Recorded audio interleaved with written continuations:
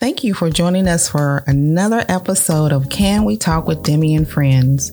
I'm so glad that you're here, and I'm always so happy that we can talk and have those conversations that go unsaid or we've put off having. Can We Talk our conversations to inspire and inform you so we can grow together. Can We Talk reminds you to talk it out, even when the message tends to be hard or the topic is too taboo. Can We Talk are those conversations that encourage you to show up every day and be your best self. So since you're here, turn up the volume and tell a friend, and let's start talking.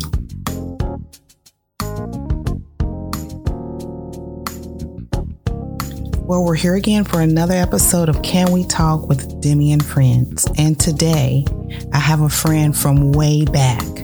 I met her in Colorado Springs, Colorado, when we were both starting out. My husband came home and said, "Babe, my homegirl is stationed here. I can't wait for you to meet her." He was so happy to have a sense of home and someone who knew him well. And let me tell you, when I met her for the first time, it wasn't let me get to know her, no pretenses, just genuine. And she was a breath of fresh air then, and she still is to this day. You'll see what I'm talking about in just a moment. Today, on Can We Talk with Demi and Friends, my sister friend, Mrs. Melissa Fulmore Hardwick, is here. Melissa is a woman of faith, a wife, a mom, a daughter, a sister, an aunt, and a friend. Regarded as the First Coast's most prolific female technology leaders, Melissa has dedicated her more than 20-year career to merging innovative technology solutions with collaboration-based leadership. Her industry experience has spanned financial, retail, and manufacturing, healthcare, hospitality, aerospace, marketing, and service industries, as well as with the U.S. federal government. She is a prominent presenter, having served as keynote speaker and panelist for numerous Northeast Florida trade organizations and charities. She is passionate about helping young women and underserved youth get excited about their careers and maintain several board positions in the community. Melissa is the founder and executive director of Brown Girls in the Boardroom. She holds a bachelor's in science and accounting from the University of South Florida and an executive MBA from Jacksonville University.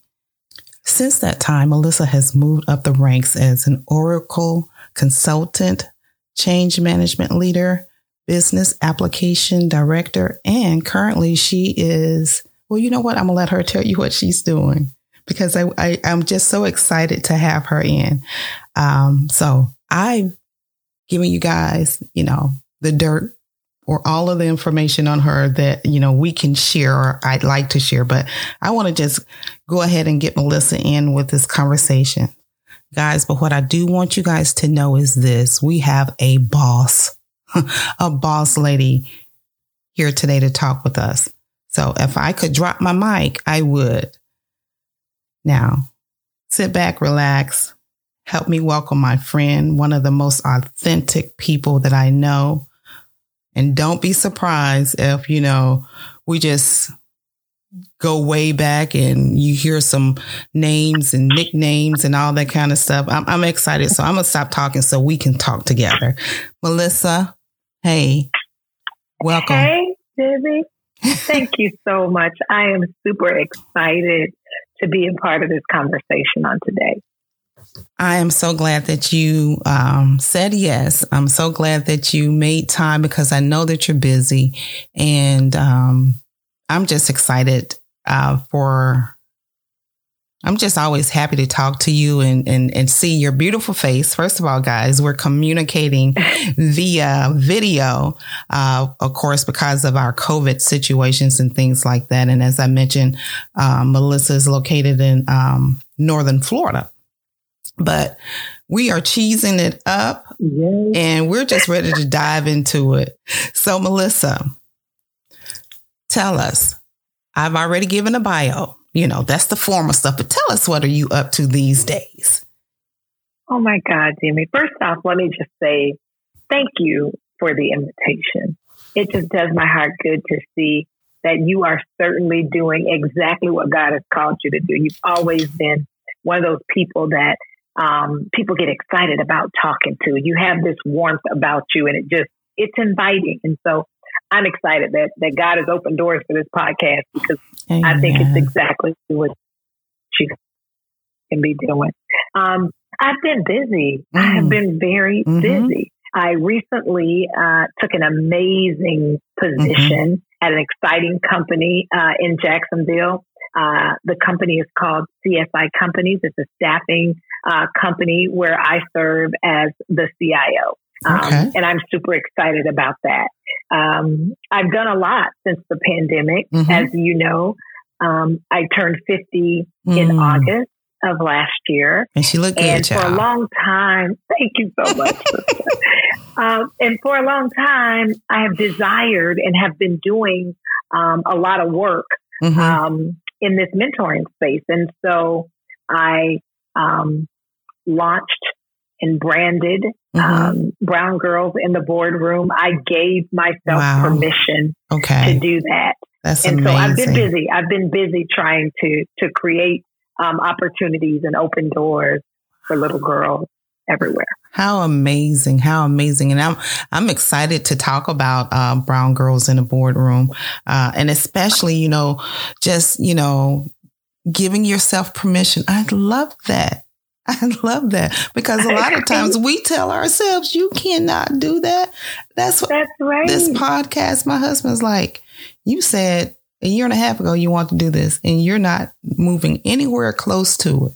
So he didn't give me a gentle nudge. He just kind of like pushed me out the boat. You know how he does. Sure. So anyway. I know it. Love him. Yes, we do. And it's good to have somebody to keep us accountable sometimes, Absolutely. Right? I was fearful. I'll share with you that I was very apprehensive about Brown Girls in the Boardroom in the fact that the name in it itself made me feel like I wasn't being inclusive. And people would say, like, why are you doing something and just isolating it to brown girls? But, I had to say, listen, I know how to be a brown girl. Like, I've mastered that. And so if I really want to help somebody, right, I got to do it in a way that it's genuine, that it's authentic, and it's something that I know how to do. Absolutely. And so, wow. I'm excited about it.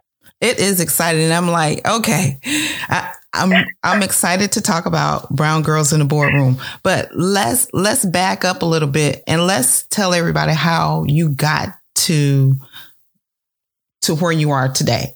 So when we left Colorado, and what was the next thing that you do? Tell me about life, after that, leading up to where we are today.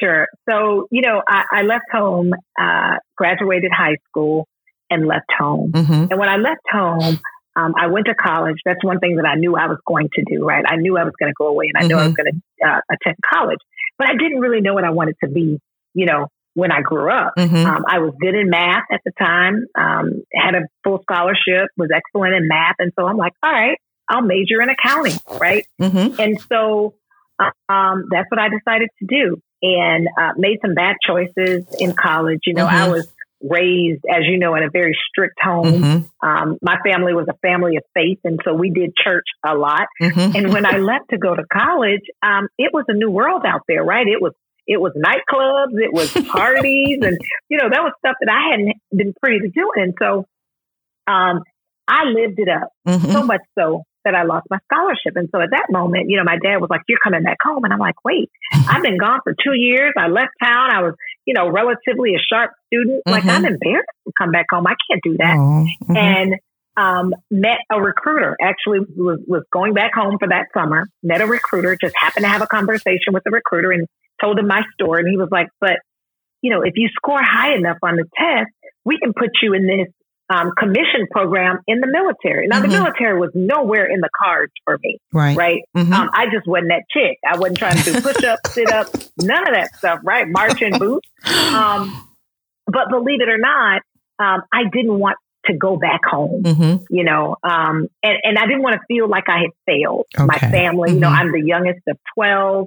And, you know, my dad was an amazing provider and father. And my mom died when I was 3. He dedicated his life to taking care of us. And so I didn't even realize that we were poor until I went to college. I'm like, oh, okay, this is how people are living, right? But it's because we never went without. And so having to come back home, it just didn't feel good to me because I had all of the opportunities. And so to be successful in college. And so I went into the military, got into this program, Green to Gold, to be commissioned, to become a commissioned officer. And when I saw y'all in Colorado, I was on fast track, right? You talk about a time that I think having you guys in Colorado helped me to even progress even further, right? It's something about, you know, you go into the military and they play these games with you about where do you want to be stationed? And of course I said Georgia, Florida, South Carolina, right? Everywhere close to home. And where do I get sent? Colorado Springs. I'm like, who does that? And to just roll up on one of my homeboys, one of my good friends, you know, it was, I'm like, God had to ordain that. Yes, he did. He did. Absolutely. And so I left Colorado, right? Went back to finish my degree. The few courses that I had left, I finished my degree, did some reserve time. And then I moved to Orlando where I was working as an accountant for a company. And working in there, I was doing my thing. You know, I was 25, 26 at the time, making $25,000. I figured if I was making my age, I was doing great. Right? Didn't even know what the world had to offer. Country girl comes up. Right. I was feeling good about myself, Jimmy. And so I, at the time, our finance department was undergoing a technology implementation. And so KPMG, one of the big 4 firms, were on site and they had this project team and they were really looking for people from the company to partner with these consultants to help implement. And, you know, it was a lot of hours, a lot of work. Well, I was in a meeting one day and there was an African-American guy, young guy, who worked for KPMG and was on the project. Got in the elevator with him, started talking. He was like, you know, I saw you in the meeting. He was like, you were pretty bright. He was like, you should learn Oracle. And I'm like, yeah, no, I'm not that technical chick. Like, you know, I know the system because I'm an accountant. I got to do my job, but I'm not technical. You know, back then I thought of anybody that was technical sat in a dark room and just coded all day, right? Didn't even realize all of the opportunities or the jobs that were available in the technology space. So anyway, that started my journey. I went in my boss's office because I said to the guy, he was telling me about how it's, you know, this Oracle thing has been so lucrative for him. And I'm like, what do you mean? He was like, I make really good money. And I said, well, what kind of money? Right. And so he's telling me like how his salary is like 4 times my salary. And he's only 2 years older. I'm like, what? He said, I think you should learn Oracle. He said, it has been my, you know, ticket, if you will, from a career perspective. And so I'm like, okay. So I literally marched the next day into my boss's office and I'm like, hey, I want to be on the Oracle project. And my boss was looking at me like, are you kidding me? You must be crazy. Those people are working all kind of hours. I was like, no, I want to do it. Wow. Okay. And I tell you, Demi, that changed the trajectory of my life in so many ways. I went on, learned Oracle, got certified in it, became an Oracle instructor, worked for Oracle University, then became a principal consultant, worked for a big 4. And technology has been my thing ever since then. So the last 25 years, I have spent my career in this IT space. And so I think what makes me really successful in this space is that I was once a user. And so I understand, right, what a user and end user of technology really deals with. And so now I'm able to communicate to the business exactly what it is. I'm able to communicate to the IT folks, right, and speak their language. And so I was able to bridge that gap for a long time. And it has just helped me. I've done change management where I've helped companies transform, you know, into new applications. And the Lord has just been gracious in that this recent promotion is the epitome of being in the technology field. Being able to become a chief information officer has been a goal of mine from a career perspective. And so I am thrilled to be on this journey. Melissa, listen, you've been busy, lady. You've been busy and time goes by fast. I know. So here's the thing, guys. You had an elevator moment that changed your life. You know how we talk about have your elevator speech ready? Correct. Yes. You only have a few minutes to make an impact. That's right. Seconds sometimes. Seconds. Yes. You know, and that's even if, and it's the thing that you say that grabs that person's attention. But here's what's more interesting about it. He noticed something about you. Hey, you're kind of sharp. You should do. What a divine encounter that was.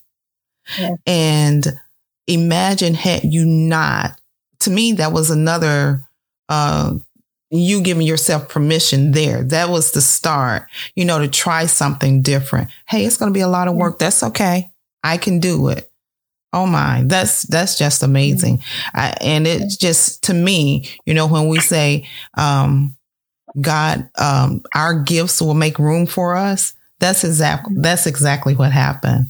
And I believe that. I believe that to be the case. I have always been a communicator. I've always loved to talk. You know that, right? From the moment we met. And so I have been able to be a communicator, right? To be able to express, this is how technology needs to be built. And one of the most important things, right? We can build good technology systems all day long. If we can't communicate the benefit of that to the business, in this world, we call it the WIFM. What's in it for me? If we build great products and there's nothing in it for the business, why would they even want to, take those tools and use them? And so what I've learned over the years is my gift of gab is really being leveraged in this space because I'm able to communicate to the business exactly what they're going to get in this IT world. So yes, ma'am. That is so true. That is so true because I just want to, you said your gift of gab, and that is such a gift, even though you framed it that way. And I will tell you, I am so uncomfortable talking with people at times, but God impressed upon me to do this. And I'm like, I can't do that, Lord. I can talk all day long in my head, but, and so here's a little story that happened about a month and a half ago. I was part of this, psychoeducational, training group, and we had to give feedback. I had to facilitate the group with another person. Our styles were completely different, but I tried to balance it out with him and all of that. So some of the feedback that I got back was that I sound robotic. Girl, do you know that sent me in a mental spiral? I'm like, I sound robot. I'm like, the first thing I thought about was Ferris Bueller, that instructor. Bueller. Yes. I received that and I came down so hard on me. I believed everything about that. And I think God allowed me to mope around for a little while. I put on my tennis shoes and started running like Jonah did. I'm like, I'm not doing no podcast. Sure. I'm talking about, we're literally like a few days away from me doing a podcast. And then I received this information. And I'm already, a little fearful about speaking and what have you.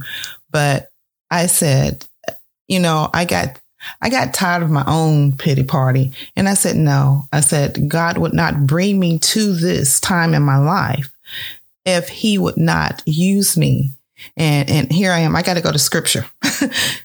Yeah. Moses said the same thing. He says, Lord, choose somebody else. He says, I'm not eloquent of speech. And at one point, I'm like, God had to be saying, I know what I've put in you. He said, who's given man sight and everything that you have, I've given you. So here we are with you using your gift in such an amazing way. We've only scratched the surface of, just how shifting from accounting to the world of IT has just been such a pivotal part of where you are today. Because now my next question is this. So you're blessed to be, your gifts are making room for you. And with that, you're going into these boardrooms. What was the thing that you noticed going in and out of different boardrooms, making decisions, having a seat at the table? What was the thing that you began to notice, or what was one of the first things that you noticed? That's a great question. I first want to touch on something that you said. You talked about how somebody told you that you sounded robotic. Oh, I just skipped right over that, didn't I? Yeah, right. So it's amazing how one person's ear perceives it as robotic, and another person's ear could perceive it as the most comforting voice that they may have ever heard, right? And what I take away from that is, many, many years ago, a friend of mine at work, we were talking about something, and she wanted this job, and the first person she talked to told her that you're just not fit for the job. Like, no way you would ever get this job, right? Yeah. She went and she talked to somebody else. She kept pursuing it, got the job, and was probably one of the best, most successful persons that had ever been in that space. And one of the things that she said to me was, she said, Melissa, it's almost as if something came to me and said, never let anybody tell you no who's not in a position to tell you yes. Oh my God. And what that means to me is, we sometimes get so caught up on people telling us what we are and what we can and can't do that aren't even in a position to tell us otherwise. And so anyway, that's what it reminded me of. Like, never let anybody tell you your voice is robotic when it's as comforting as it needs to be for a podcast, right? So anyway, I needed to get that out. Well, thank you, Melissa. I thought I was talking too much about myself. So I was like, okay, let me stop. Let me find some place to stop at this, this story. Great. But what?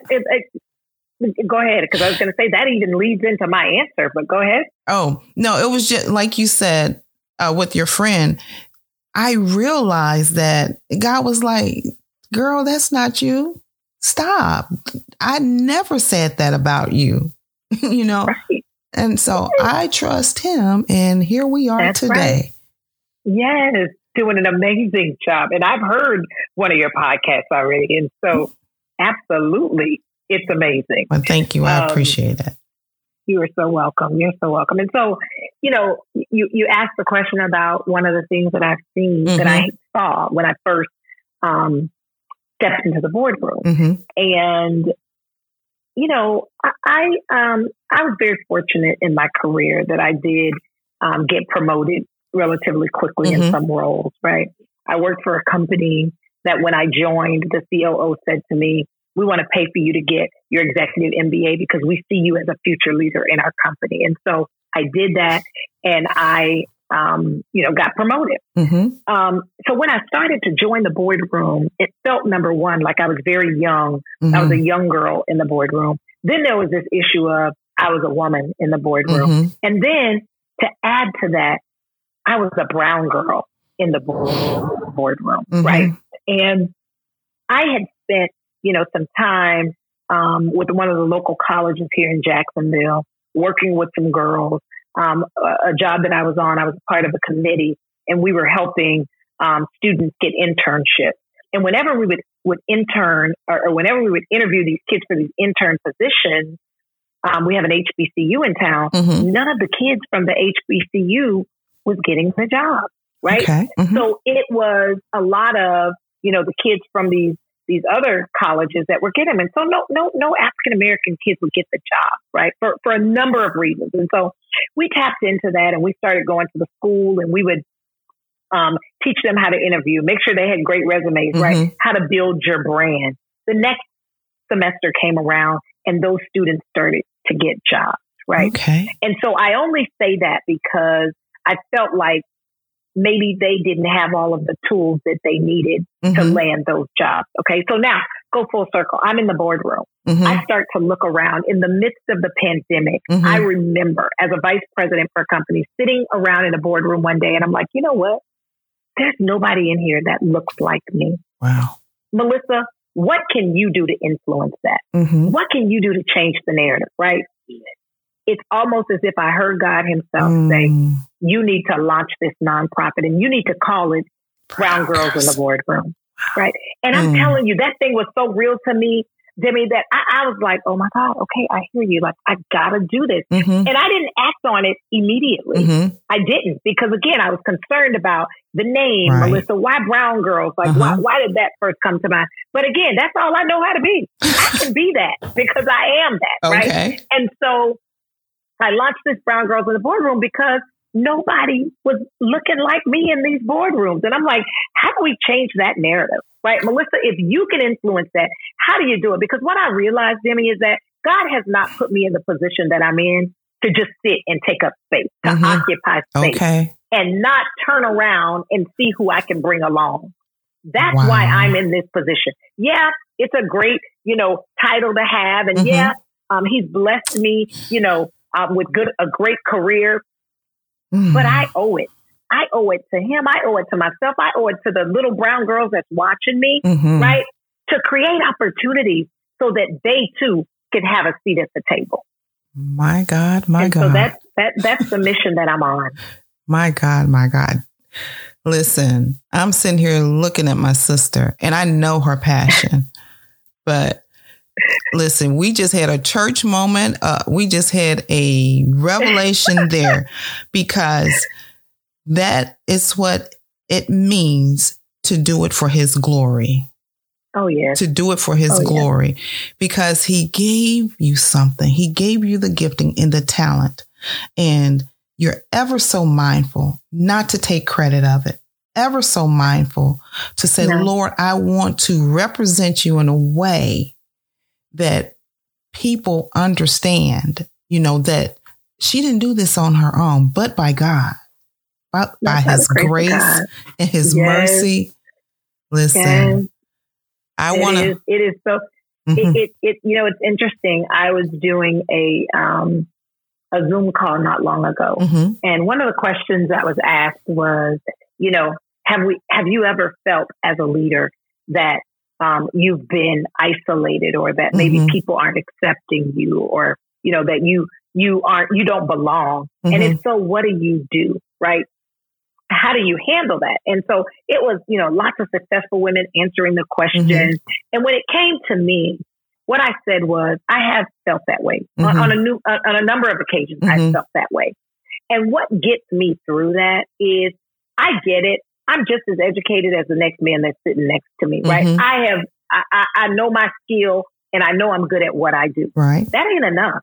They will still isolate you, even knowing that you're educated, even knowing that you know your stuff. Is not enough. But one of the things that I have packed in my professional toolkit is this thing called faith. Come on because now. In that moment, when somebody has made you feel, or is attempting to make you feel that you are not wanted in this position, or you're not enough for this position, it is then that I got to know my value. It is then that I say, I know who I am, and I know whose I am. Come on now. And if I got to close my eyes and just take a deep breath and say, Lord, I thank you. I thank you for this opportunity, right? And I've had to do that before. I've had to do that to keep myself from retaliating or saying something, right? For in terms of how I am being made to feel. Right. And so whether it's unconscious biases, whether it's people just being blatant, in no disregard for people and their roles, I've learned that I have to have that faith factor. And I believe that has a lot to do with me being in the position that I'm in today, that I owe it all to God. And that by the grace of God that I'm in the position that I'm in. So I don't take that lightly. Now, I don't walk around the office with a Bible trying to be a holy roller hitting people over the head, right? But if the opportunity presents itself, right, I'm a believer. One of the best bosses that I've ever had, and I tell people this story all the time. There was a Caucasian gentleman that was my VP. This is when I was just starting to really go up in my career. And he was my boss. And whenever we would have our one-on-one feedback, I remember the very first meeting we had, and we would have them weekly. The very first meeting we had, he said, I want to tell you something. He said, and this is important for the people that work for me to know. He said, I'm a Christian. Oh, right. I believe in God. I'm a believer. He said, now, I don't know what that means to you, if it means anything, but it means something to me, and I need to share that with the people that work for me. And I just was like, oh, my God, like, we're allowed to say that in the workplace? Exactly. And I'm going to tell you, he was the best leader I have ever had. Not because he made that statement, but because he was who he said he was. Absolutely. And that taught me that you don't have to be over the top, but you don't have to be ashamed either of who you are. And people, I know we don't mix religion in the career field, but I got to tell you, I can't say that I've made it this far without saying that I acknowledge God for what he's done. Amen. Because it is not a jacket that you put on, after you leave the office. It is about character. And when you're telling me about your boss, I'm like, he said, that's important to me. And as you mentioned, it's not about you walking around, quoting scripture. You live God's word. You exude those character traits just by trusting him, having the faith and knowing who he is and knowing who you are in him. I just think that is amazing. And a lot of times that is something, we can easily say that, but a lot of times that's not something that people come across immediately or right away. Sometimes it is a long journey, a struggle in that journey. So, hey, I take it with me. And you know what? That was the thing. I got one year this Christmas gift from one of my coworkers, and it says, and it was 2 coffee mugs. One side it said designated speaker, and the other side it said designated listener. She says, Demi, you have your own little counseling session over here every morning. And I know what it was. I know it was the draw of the Holy Spirit that one, I could be authentic. I could be the same person. And I was trustworthy.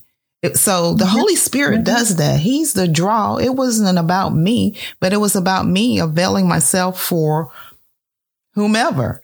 And listen, did that right up there in the Pentagon. Sure did. But he will put you in places to where, and he knows what we need when we need it, right? Where we should be at the time we should be there. And so I totally trust him for not just my life, my career is a part of that. Right? And I think definitely like my husband and I, we talk about how, not only your gift making a room for you, but when people see the caliber of your work, the consistency of it, your name goes into rooms that you've not even entered into yet. That's right. And, I believe that. Right. Yes. And we've talked about before, like either you're going to be how do you say it, on the menu or? Yeah. Listen, you want a seat at the table because typically if you're not at the table, then you are on the menu, meaning you're being discussed. Come on now. So, and you want to be, and I definitely like to be discussed as not being chopped up, served up, and chewed up. So, that's right. But that's right. Melissa, we're talking about everything that you're doing. I want to pause here and say congratulations, my friend, on Brown Girls in a Boardroom. Thank you for your courage. Thank you for your obedience to Lunch Out. Thank you for sharing your gift with so many that need to see it being done, seeing it being lived out, not being heard about or actually being seen on a TV, but it's actually something that they can see. And then once they start having the conversations with you, like, oh, it's not as hard as I thought. Because, I think representation is so important. It is so important. And we have so many underserved youth and young women in our community that are just, we have these thoughts, but how do I pull these thoughts out? How do I bring it all together? So I appreciate, again, your faithfulness and your courage to do it. Yeah. And, congratulations. Thank you so much. You would be surprised, Demi, at how many girls don't know the first thing about what to wear for an interview, right? you would be surprised at how they don't know that they should print out a etiquette, just corporate culture and etiquette. There are girls that are in college that are about to graduate college who's not even been on an interview before. So when we had this relationship, part of a program that I was in the community for a previous job, we went to this historically Black college here in Jacksonville, and we would help these kids get prepared for their jobs. I mentioned that about the internship. And I was so committed to this thing that I would go in my closet and I would get clothes out of my closet for them to wear to an interview. I would let them sleep on my couch and go over the mock interview all night long until I felt like they were going to be good in that interview, right? I was committed to this stuff. And it's all because, growing up, I lost my mom when I was 3, but I had 6 older sisters. And I think about what if those sisters weren't in my life? They were the first, before I knew what a mentor was, that's really what they were. Yeah, they were my sisters and probably had an obligation to see me grow up and be, a good citizen, but they told me how to dress. They told me how to carry myself. They told me about bad relationships. It doesn't look well. I don't like that little boy. I don't like the way he talks. He's disrespectful. You better watch your language. They told me those things before I knew it was important that somebody told me those things, right? And so I think about, had they not been in my life, where would I be right now? And so when I see young girls who don't have anybody, they're first generation college students, nobody in their family had ever gone to college. They don't have the money to buy a nice dress or a nice pantsuit to wear on an interview. My heart goes out to them because they're bright, they're smart. And if somebody doesn't get next to them and help them and let them see. Now, here's one thing that I totally live by, and that is we can't be what we can't see. Come on now. Right? Or we can't see. If we can't see it, we can't be it. Right? And so I think it's important for these young girls to see women in leadership positions and not only to just see them, but to be able to reach out and touch them, to be able to have my phone number saved in their phone, that when they got a problem at work, Miss Melissa, how do I handle this? Well, Miss Melissa, there's a job. Should I apply for this? I mean, the questions that I get, we would think that that's just common sense stuff, but they don't know, Demi. They don't know. And so I can't sleep at night knowing that there's a whole generation of young girls out there and that there are not enough mentors. There's not enough women that are saying, I care enough about you to help you in this situation. Right now, can we save them all? Maybe not, but I'm going to die trying. That's for sure. I'm going to die trying. And so it just does my heart good. It does my heart good for Brown Girls in the Boardroom to sponsor photo shoots where we get makeup artists to come and we get hairstylists to come and professional photographers, and we see their Facebook profiles and their LinkedIn profiles go from selfies to a real blown professional picture, right? It does my heart good when I can partner with other ladies in the organization and they say, bring your brown girls. We want to teach them golf because a lot of deals are made on the golf course, right? Things that they may not even remotely be exposed to and don't know what they don't know. They don't know that they need to know how to golf. Hey, here I am. I've gotten, in a pretty decent position in my career, not golfing, but I do think it's important that I know how. Like I want to be a part of the conversation, right? And I ain't going to be a professional golfer, but I want to know how to hit a ball. And so just giving them exposure to those kinds of things, right? To assessments, to better understand their skills, right? And we get them, the age for Brown Girls in the Boardroom goes from 18 to 35. And I know that seems very broad, but the mindset is if we get them when they're in college, that age between 18 to 24, right? They don't know what they want to be. They keep changing their majors. They have no idea, right? Expose them to some careers. Get some other professional women. I have some professional women that have stepped up and said, hey, I want to help. I want to be a mentor. I want to be on the board, right? And I can partner these girls with them and let them see how lawyers react and let them see how, scientists. I mean, it's just a plethora of professional jobs out there that these girls, I know when I look at them and I talk to them that they can be those women with successful careers, but they just need some guidance, right? They just need some shaping. And then you got these girls from 26 to like 35 who graduated college and they don't really know what kind of job. They're taking the first job that comes up just to have a job, which is good, right? But now it's time to grow in their careers. Should I go to grad school, Miss Melissa? Should I work first? What should I do?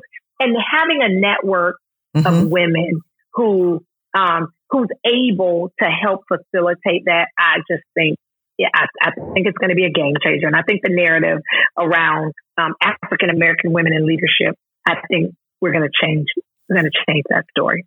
Well, listen, we definitely have a good vehicle to jump onto and, take that ride. That is absolutely amazing because you've introduced them to a world that seemed probably unreachable, unattainable. For the first time, I can see someone. I have women that look like me trying to help me know what they know. And all of the, the unknowns, the uncertainties, should I, those questions are being asked, the shaping, the grooming and the mentorship, which is definitely something that I want to talk about more. But right now we want to take a little pause so that we can hear from our sponsors that are sponsoring this podcast episode. So we'll be right back. Hold on. Don't go anywhere. This episode of Can We Talk with Demi has been brought to you by Brown Girls in the Boardroom, where we help young girls of color that are normally underserved walk in their true influence, courage, and God-given abilities. You can find more information about us at melissafulmorehardwick.com. That's Melissa, Melissa, Fulmore, Fulmore, Hardwick, HARDWICK.com. You can also find us on the Facebook group, Brown Girls in the Boardroom. Also on Instagram at Brown Girls in the Boardroom or Melissa Fulmore Hardwick. Thank you so much and enjoy the episode. Okay, and now we're back with Miss Melissa Fulmore Hardwick, founder and creator of Brown Girls in the Boardroom. So when we left Melissa, we were just kind of like talking about mentorship a little bit. So one of my questions is this, and tell me, we can continue the conversation that we were having, which is very important. I think we'll just, web that into what we're talking about. But when it comes to mentorship, and you mentioned your sisters, your first mentors. What can you say about being mentored that has been so critical to you? Has there been other times in your career since leaving home that you've been mentored, and what does that look like? Yes, there has been. And so I talked about how my sisters were the first mentors that I had. And certainly they helped shape who I was as an individual. But I remember graduating college and I was working on my first job in Tampa, Florida. And I was just, I was like an account at the time. I think it was, the position was called an account rep or something like that. And it was like doing little finance work. And there was a lady and her name was Miss Sandra. And Miss Sandra was a manager at the time. And there was something about Miss Sandra. Whenever she would walk by, there was something about her. And it always captivated me. I would always look at her and I would watch how she walked. And I watched how she talked to people and how she presented herself in meetings and how the organization talked about her and praised her. And, I think back on it now, I was probably in my early 20s. Miss Sandra was probably in her early 30s or something, right? It seemed so old, like she was so mature at the time. But I just loved how she carried herself. She was always neat, always suited up, always had on a set of pearls, right? Wasn't over the top. Makeup wasn't over the top. She was a classy lady. And I loved the way she carried herself. Every time Miss Sandra walked by, I would be staring at her. And I would say to myself, I want to be like her. I want the job she has. I want to carry myself like her. I want to dress like her because she was on point. Okay. And, she always smiled. She always said hi. She never probably even imagined how I was really stalking her, basically. But I was just intrigued at a Black woman in a leadership role in corporate America, right?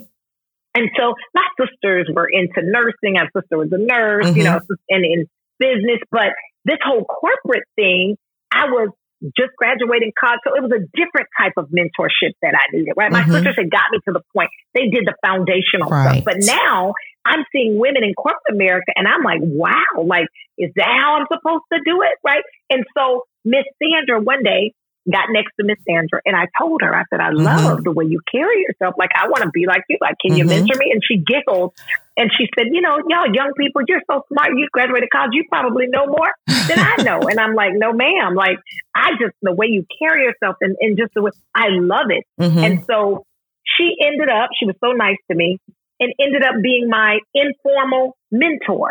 Right.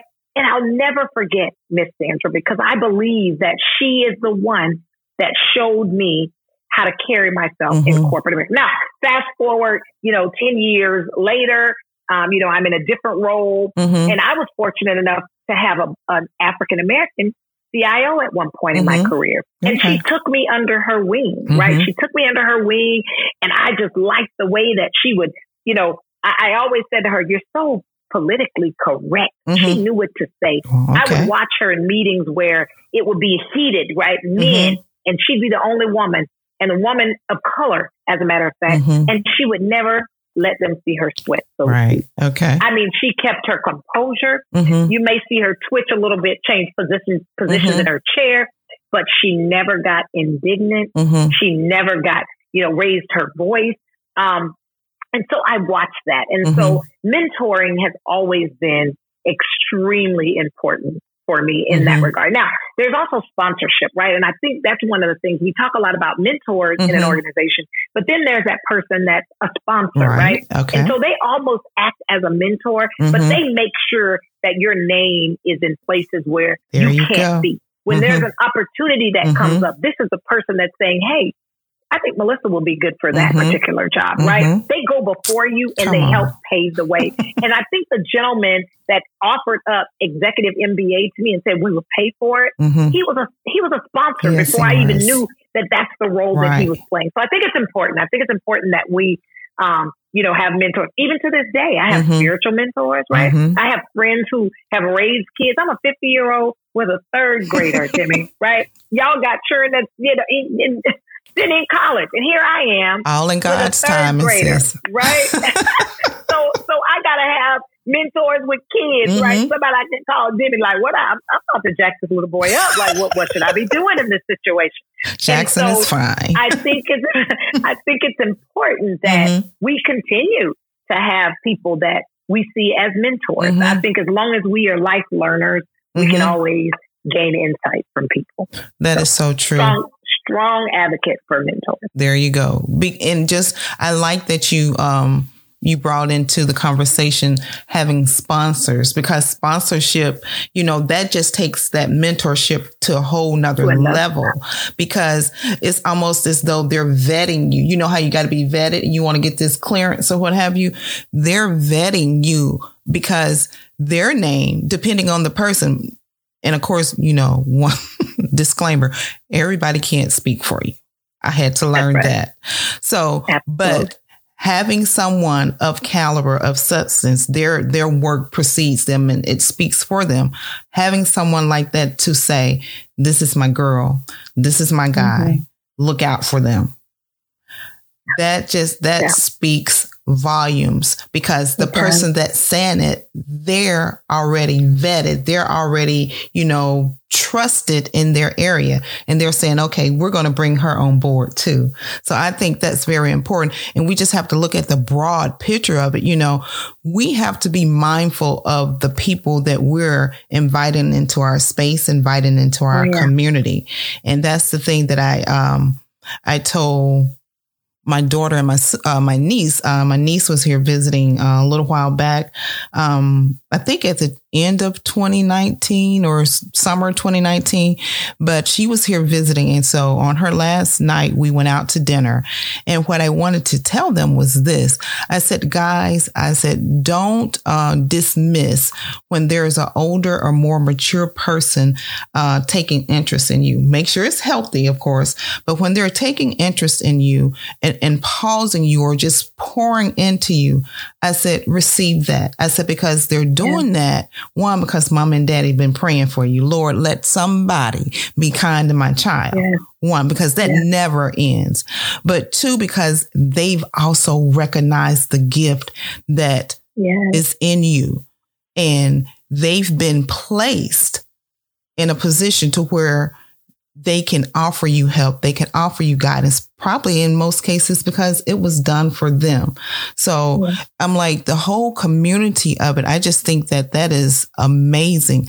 And I was fortunate enough when I left my parents' home that every place we went, because of course, you know, being in the Army, active duty, you're moving every 2.5, 3 years, every 2 to 3 years. Yeah. And so I was always so fortunate to meet wise women of faith that were helping me at different seasons of my life before I became a mom. So as a young lady, then as, you know, a wife, a mom, all of those things just kind of, you know, shaped the Demi that you see today. I'm like, so we're like the makeup of, you know, we got many fingerprints on us. Absolutely. Absolutely.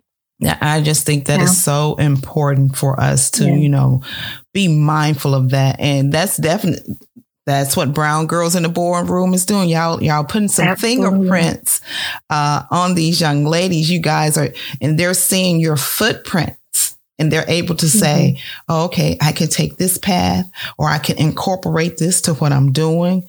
And I just think that is so amazing. Trust me, I'm going to have Sydney reaching out to talk to you because, you know, we want the community and the resources. And I don't ever want her to think that, you know, you're going to get everything right here. No, branch out. Yeah. Listen, y'all are doing an amazing job with Sydney. To have a daughter in an Ivy League school right now is a good place to be. She's doing really great. well. She's doing great. Yes. Yeah. We're very proud of her. I tell her, I said, you know, at age 22, you are a much wiser 22-year-old than me. You save better. Than I was. Right. You save your money better than I did. You know what it is that you want to do. You're not wondering, and you're not just distracted about a lot of things. Right.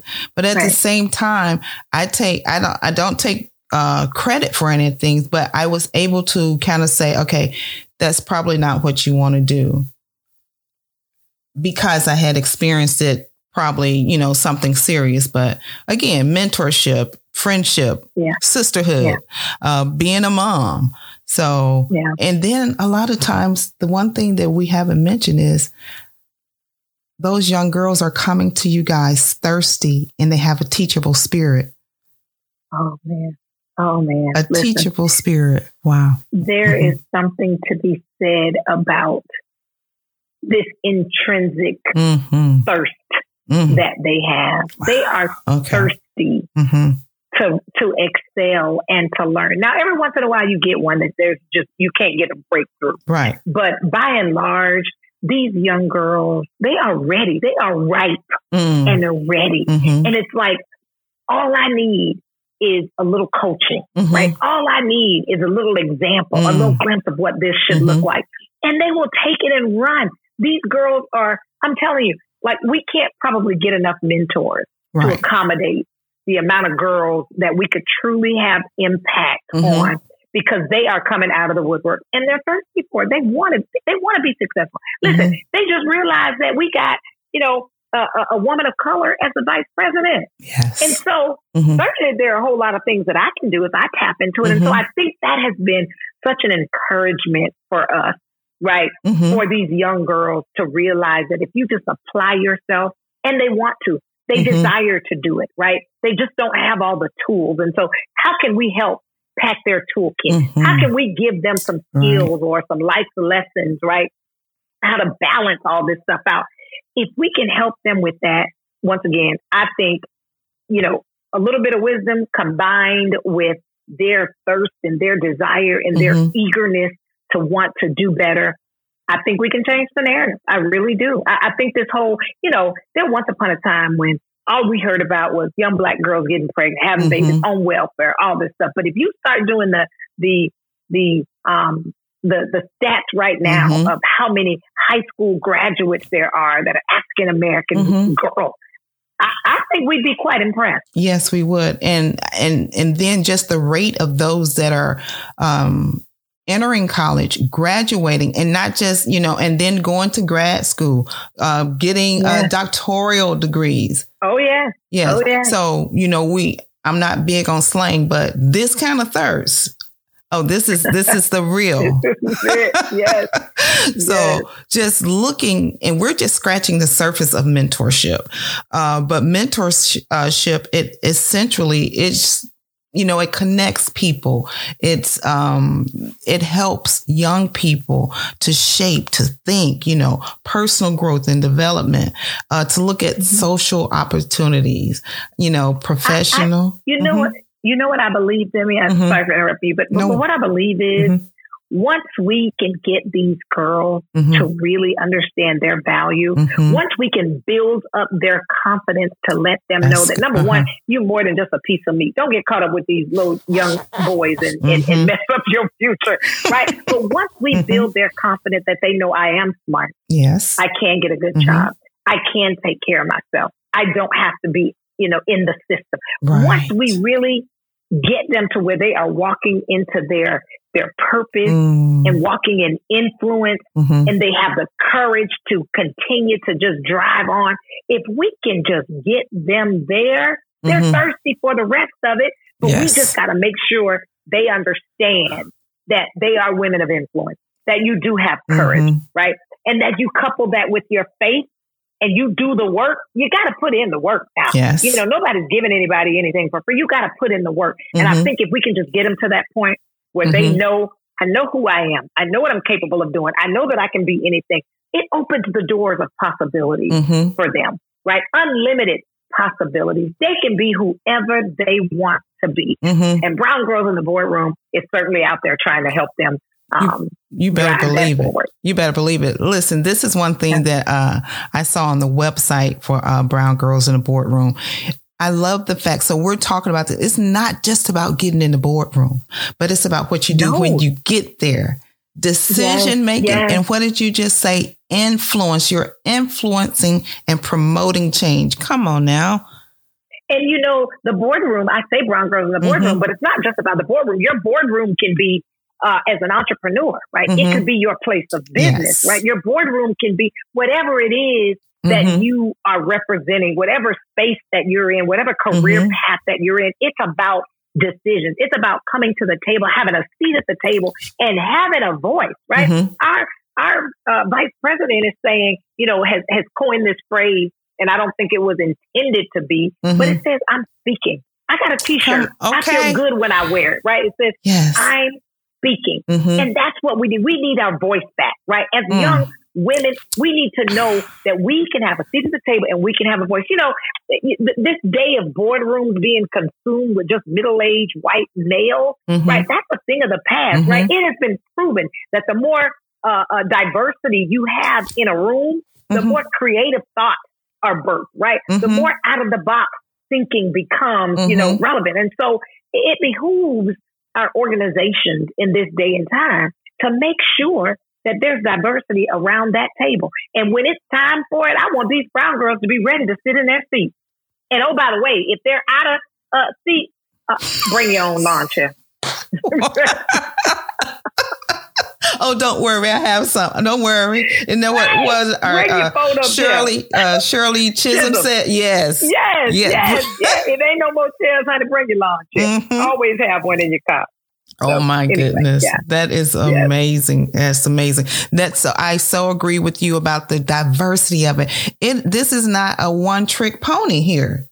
You need the diversity. And the thing that you mentioned earlier, you were talking about just the things that you bring. When you started, you were young, you were a female, and you were African American woman.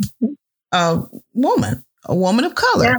So you had the three different things that generally get discriminated against. Yeah. But we need diversity. We need the inclusion because everybody's not experiencing life just the one way that one person or one group of people might be thinking. No, look around. Rarely will you go somewhere and you're the just majority person. It's going to be somebody that looks different than you, that thinks different than you, that believes something different. And that's okay. That's okay. It's all right. Because we're not judging any of those things about you. Listen, this is about, again, promoting change and making everybody, have the ability to achieve equality. Yeah. Equality. Yeah.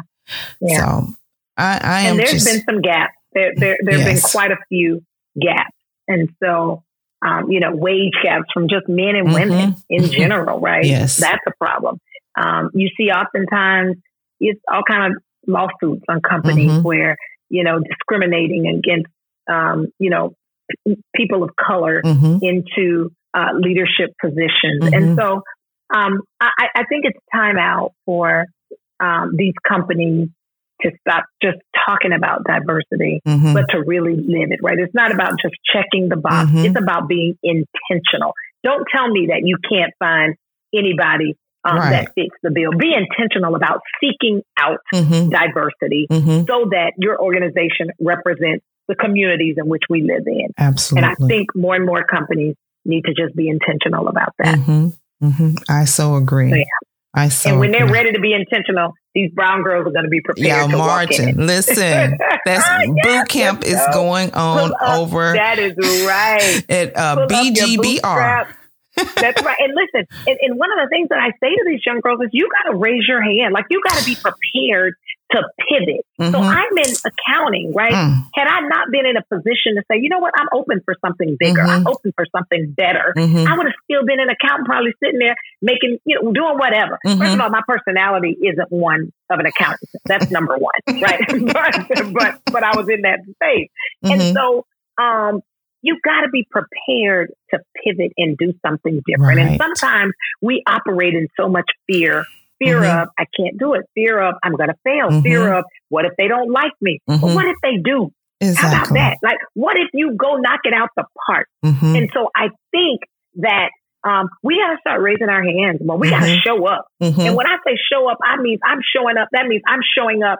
I am presentable. I carry myself well. That means I am educated in whatever it is I'm supposed to be educated in, whether it's a certification, whether it's a degree.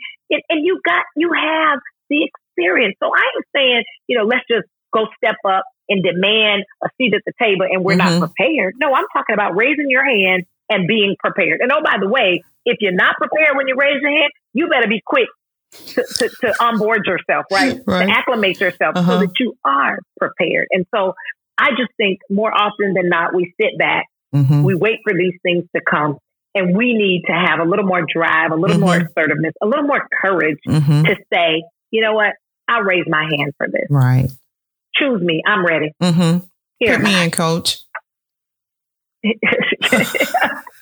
That's almost, that's kind of similar to, the glass ceiling. We think, oh, I can't get, they've lowered it and it's all, sometimes that glass ceiling is because we've lowered it ourselves. It's right here. That's We've created that thought in our own head. Yeah, I get it. There's discrimination, there's unfairness, but don't stop pushing. Don't stop going. Don't stop believing. Be courageous. Be courageous to do it, and shatter the stereotypes, shadow, everything that was put, to keep you from going. Because the thing is, if I can break you, then you'll be okay just settling for something. But just like you said, raising your hand. And I believe that's something that you definitely did. You raised your hand.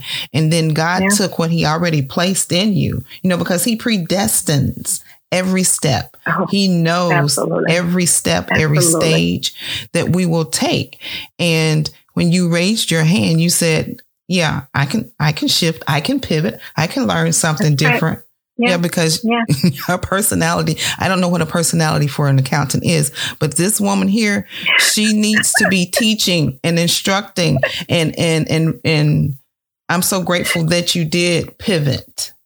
Yeah. So I'm so grateful.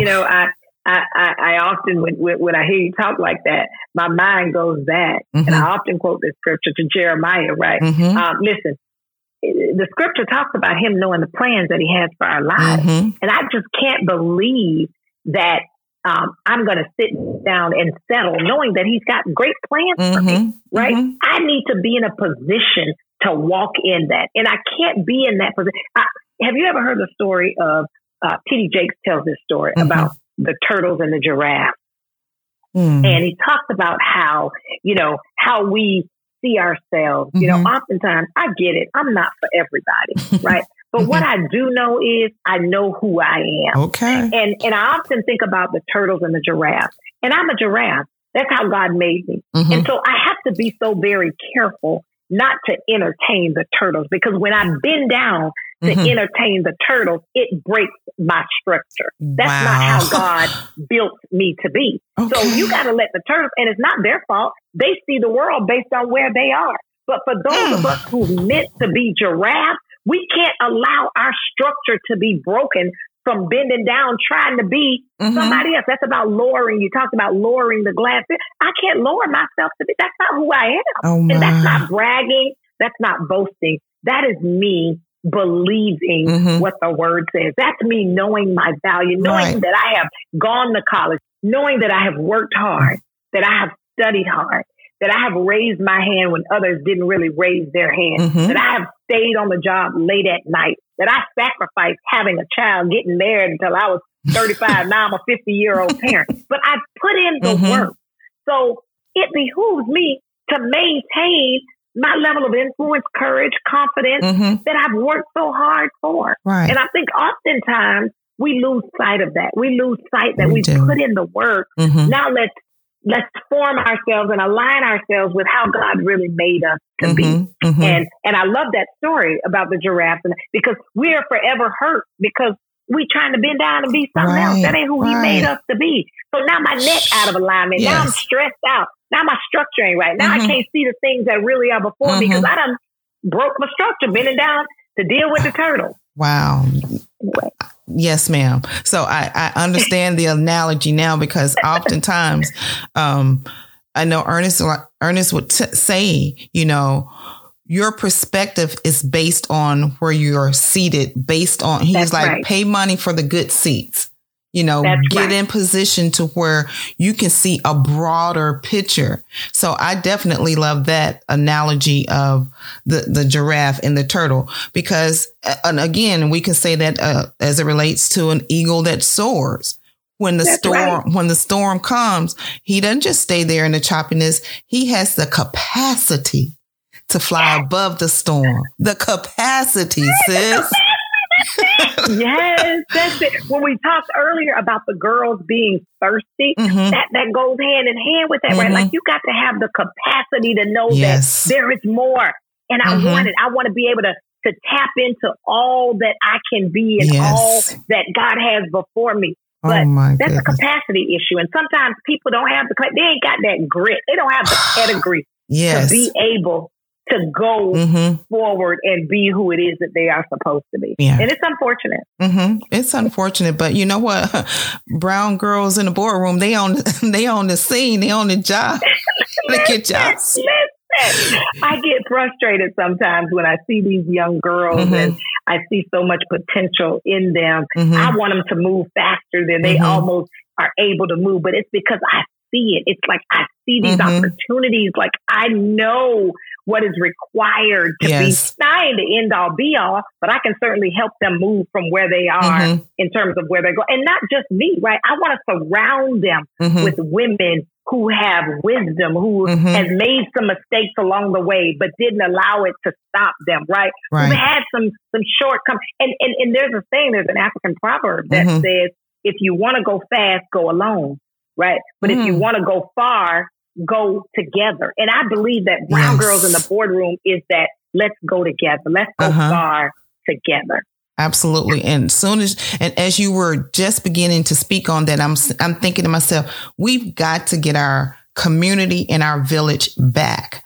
But you know what? And I know Brown Girls in the Boardroom, it's just getting started. You just launched it, in August of last year.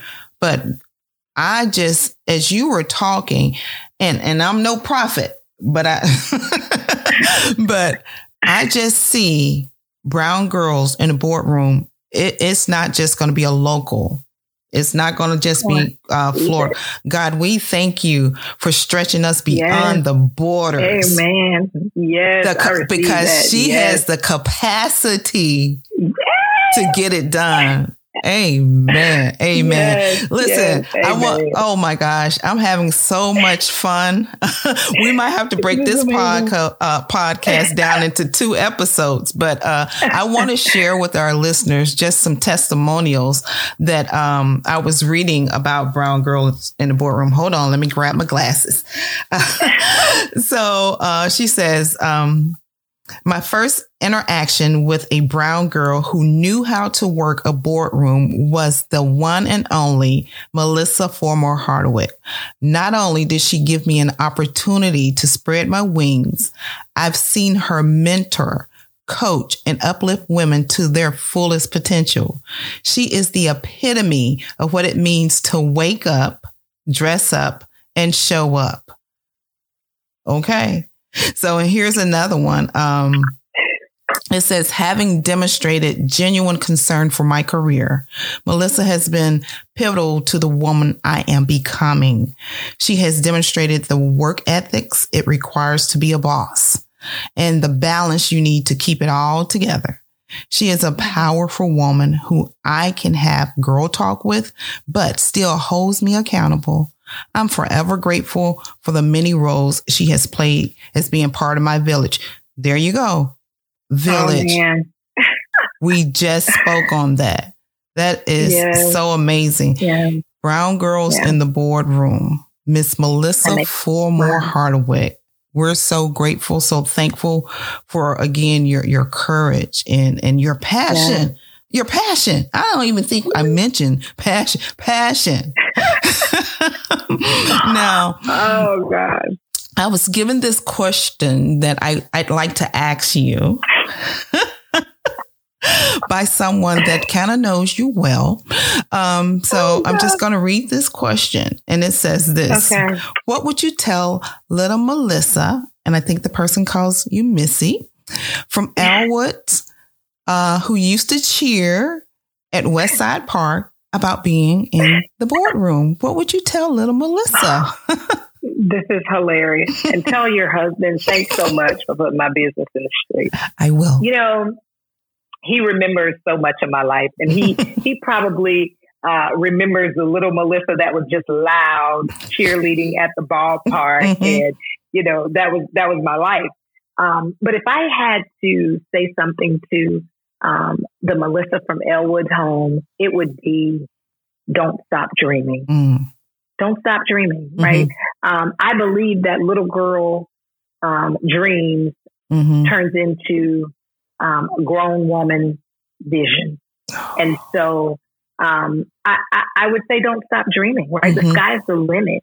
And I would dream, Demi, I'm a dreamer anyway. And I say this often that I've seen the neighborhood that I wanted to live in before I lived in the neighborhood. I've seen what kind of car I want to drive, where I want to live, what, you know, I saw what I wanted my husband to look like before I married him. Right. And so I don't think we should ever stop dreaming. Even as adults, I still dream. I still find myself dreaming. I'm probably in the dream job that I'm in right now because I saw it. I dreamt it. And never stop dreaming. That's what I would say. I would say that to every little girl that's out there right now. Don't stop dreaming because your dreams certainly can become a reality. Absolutely true. And as you're talking about dreams, I'm a daydreamer. And the thing that came to mind was this: those dreams that you're allowed to even dream and have the confidence to dream are those, I think, just those messages from God where he gives us the dreams, the visions. Again, where I know the thoughts I have towards you. And a lot of times he has to just give us a vision or a glimpse. You know, a glimpse is good enough for me. I don't need all the details, Father. The fact that you got me going in this direction, Lord, I trust you. There's something to that, right? Yes. And the scripture talks about eyes haven't seen, nor ears heard, right? Come on, so now. when I think about that and the fact that I just dripped a little bit, like you ain't even seen it all, Melissa. That's just a snippet of what I have. I got to live to tell the story, right? And so right. I'm excited I get excited about life. Just knowing that. And that's the balance of it. You can be a woman of faith, trusting in God's word, understanding how he's speaking it in your life, and still go out there and have the most magnificent life. And you don't compromise who you are, right. you know? Yeah. I just love that. I love that. So I have a question that I would ask you. What would be one thing, if anything, that you would do different? If you knew what you know now, then would you do anything different? I would. I would, number one, I would have gone through college the first time on that scholarship. Number one. I would have taken advantage of the opportunities that were before me. That's number one, right? And number two, I think I would read more. I am just finding now that I love picking up a book and reading a book, right? We've gotten so modernized that we read stuff on our phones. We get, audio books and all of this kind of stuff. But when I read, I really digest and get stuff in my spirit.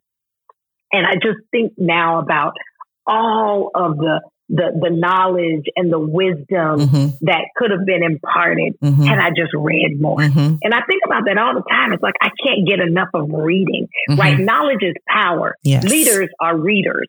And somebody told me that many, many years ago. That's true. And it never left me, that leaders are readers. And so I would read more, and I would encourage every young girl to find yourself reading more.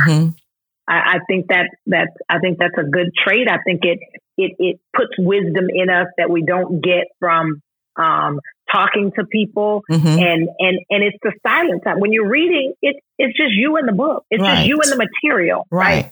And so I think reading is a great hobby that leads to that it just yields great results. Right. So I would read more. I agree. I hated reading in high school, but I think God knew that I would need to know more than my mind would just, more than the limitations that I would put on my mind. So I'm definitely an avid reader as well. Right now, I'm not able to do much leisure reading because, classes and things like that. But I have that. You're an author. You are a published author. And so you writing so we can read. So stay writing, keep writing so we can keep reading. Well, listen, I like being encouraged, and, I want to have that foundational base to talk about something with some substance to it. So again, that, just that thirst for knowledge. And yes. I would have never known, how before you started Brown Girls in the Boardroom, you were already operating in that gift. Sure. I didn't know that I had a gift of storytelling. And God reminded me way back when I was in high school, how I would write plays that never, they were just, I don't know wherever ever came of them, because when I moved away from home, you leave your room as it is. But I'm just so grateful that I trusted him. And I'm grateful also that I consider it a trust that he would allow me to use his word to tell a story, to tell my story for the most part. So, yes, I enjoy that. I great so book. Enjoy that. So, Melissa, tell us about how we can learn more about Brown Girls in the Boardroom, how we can find you. Are you on any social media platforms or outlets? I am. I have a web page, melissafulmorehardwick.com, and that tells a lot about who I am and what I'm doing by way of Brown Girls in the Boardroom. We are on Instagram, either Melissa Fulmore Hardwick or Brown Girls in the Boardroom. We have a Facebook group, Brown Girls in the Boardroom. And so certainly I can be reached on those venues. I'm on Twitter as well, Melissa Fulmore Hardwick, and Brown Girls in the Boardroom. And so still kind of formalizing the social media end of it, right? We just stood up a website, haven't launched it live yet, but we're building. And it's just a process. We had our first board meeting last month. And so forming a board to really get our programs in place and our funding. But we've been so fortunate. You know, people have given and donated, and it's just been such a blessing to me. I know that this was ordained by God. Awesome. That is amazing. And I love the T-shirts that are out there. So how can we get the Brown Girls in the Boardroom T-shirts? Yes. So I have that information as well on our Instagram page. Okay. So certainly you can go to Instagram or Facebook and get those T-shirts. All right. So, well, listen, guys, get your T-shirts, tag Melissa in it, and support, ask questions, start something similar in your community. She's mapping the blueprint for us. And I'm sure that we have mentors and we have programs like this available, but we need more. And I'm just so grateful, for what you're doing. So there's another thing that I saw relating to Brown Girls in the Boardroom. And I'm just going to give this little informational piece, and, we'll end there. So with Brown Girls in the Boardroom, just so you know, this is a nonprofit organization championing, I got to slow down, the next generation of female leaders through innovation, multi-generational training initiatives. They foster a strong female community. Brown Girls in the Boardroom is building a brighter future for all young women, girls, women, and helping them become who they secretly dream of being. Yeah. I love that. Absolutely love it. And I love you, my friend, Melissa. I love you too. I appreciate you taking this time. Please tell Gerald and Jackson, thank you so much for letting us have a part of you to talk with. And so just thank you. And please come back, because I want to talk to you about servant leadership. Oh, awesome. I love it. Okay. I love it. I know. Thanks, friend. I love you. I love Thanks you for having me. I love you. Tell Team Thompson I said stay strong. We're gonna stay strong and hold it down as best we can. Okay. So listen, guys, thank you for joining us for this episode of Can We Talk with Demi and Friends, where our friend today was Miss Melissa Fulmore Hardwick, founder and CEO of Brown Girls in the Boardroom. So join us again when we'll talk more about life, love, relationship, spirituality, and being the very best version of who you were created to be.